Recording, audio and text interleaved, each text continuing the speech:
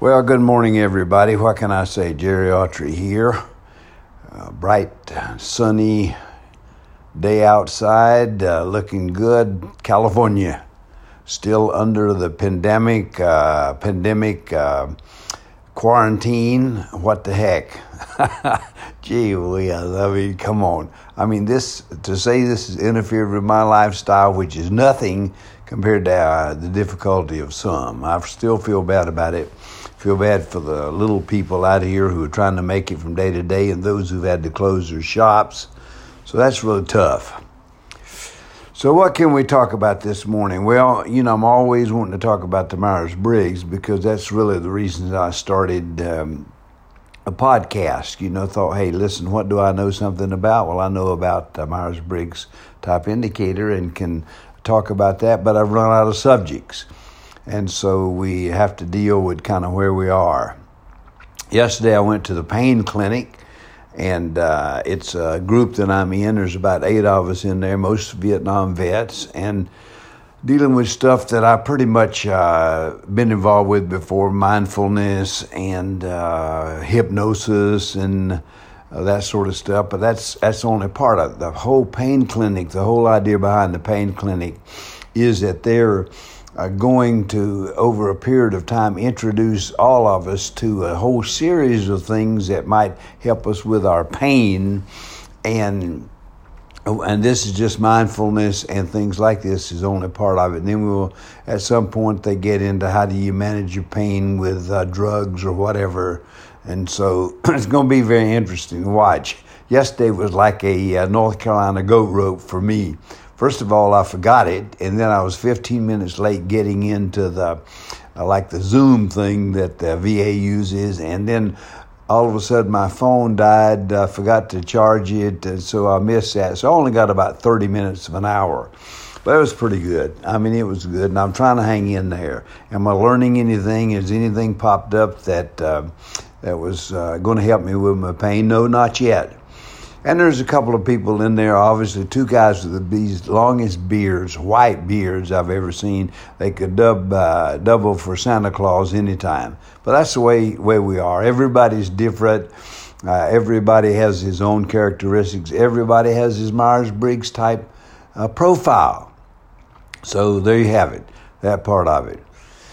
And then, of course, I woke up this morning to, I don't know if he got fired or relieved from the Security Council or however the president does it, Vindman, I think it's Vindman,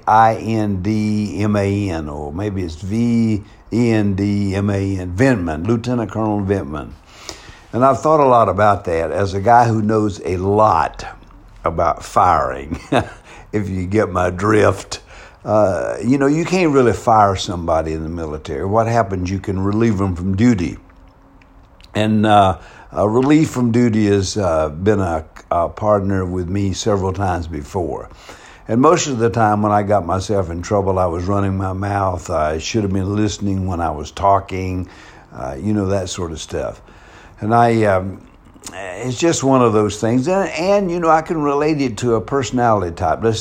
Like a guy like me, an ENTP. And hang on for just a jiff. I got to check something. Oh, yeah, okay, good to go. But as an ENTP, first of all, a high extrovert, should be listening and when I'm talking. Really enjoy being around people, gathering a group, this, that, and the other. But also can hang with my personal self too, meaning that somewhat reclusive. Nobody believes that. My friends, when we talk about that, maybe I might be slightly reclusive sometimes. They don't believe that, but it's part of the Myers-Briggs type profile that says about ENTP. So I'm high extrovert. Then my next letter is N, intuitive. Big N after I, intuitive, meaning very innovative and creative. I can always tell you a better way to do something. And then either that's sensing and intuitive, and then thinking, feeling. I'm a thinker, very much in my head, way in my head, always thinking about something, having a lot of conversations, most of them with myself. Then my lifestyle is a perceptive, which means kind of off the wall sometimes, kind of messy, got my own idea of how things should go. It's my lifestyle. Now as I'm an old guy, it's a lot better to control. But when I was in the military, it was a difficult. I don't know how in the world, in a real sense, I made it.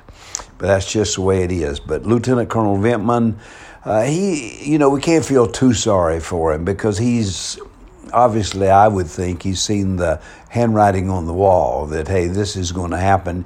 You can't have a commander-in-chief who makes narcissism or gives narcissism a bad name and not have things like this to happen. What I don't understand about the president is really kind of amazing to me. This guy thinks up stuff. You think, no, he has thought up these weird off-the-wall things, get rid of people, whatever, for this reason, that reason. And you think to yourself, he's done it all. He can't be any more stupid than this is. And then he comes up with something else. I used to think it was his minions that did it, guys like Steve Miller and others, but I've changed my mind. I think Trump is a guy. He doesn't read, so what's he doing? He's watching TV, he's sitting around thinking up things like this. And he's doing it right to the end. You've got to figure the guy's only got a few more months in office till we throw his ass out. And yet he's still doing these crazy off-the-wall things, and many of them hurt people. Many of them really do hurt people. If he was just making stupid decisions and things like that, it might be one thing, but he hurts people. And so he needs his arse kicked till his nose bleeds, as we say in Dunn, North Carolina. Okay, what else? Lieutenant Colonel Vindman, he got relieved from the Security Council, or he at least got assigned another duty, or is getting out of the Army. He's retiring. One of the things he's retiring things. They forced him to retire. I understand that. Relieved him from duty. Doesn't give him a job. He has nothing to do, no place to go. So obviously he can hit the road. But here's what can happen. He can get out. He can get on the speaker circuit. He can do a lot of different things. And just as an aside, make a few bucks, and we certainly don't begrudge him that. I hope he does. But he can get out, make a contribution to society, tell the real story, what's going on, that sort of stuff. And so, that's one of the things that he ought to do. And listen, I'll be thinking of him. I'll be praying for him, just as all of you will. Or anybody might. Hey, listen, I'm standing at a salute. This is it for me today. God bless you, and God bless America out here.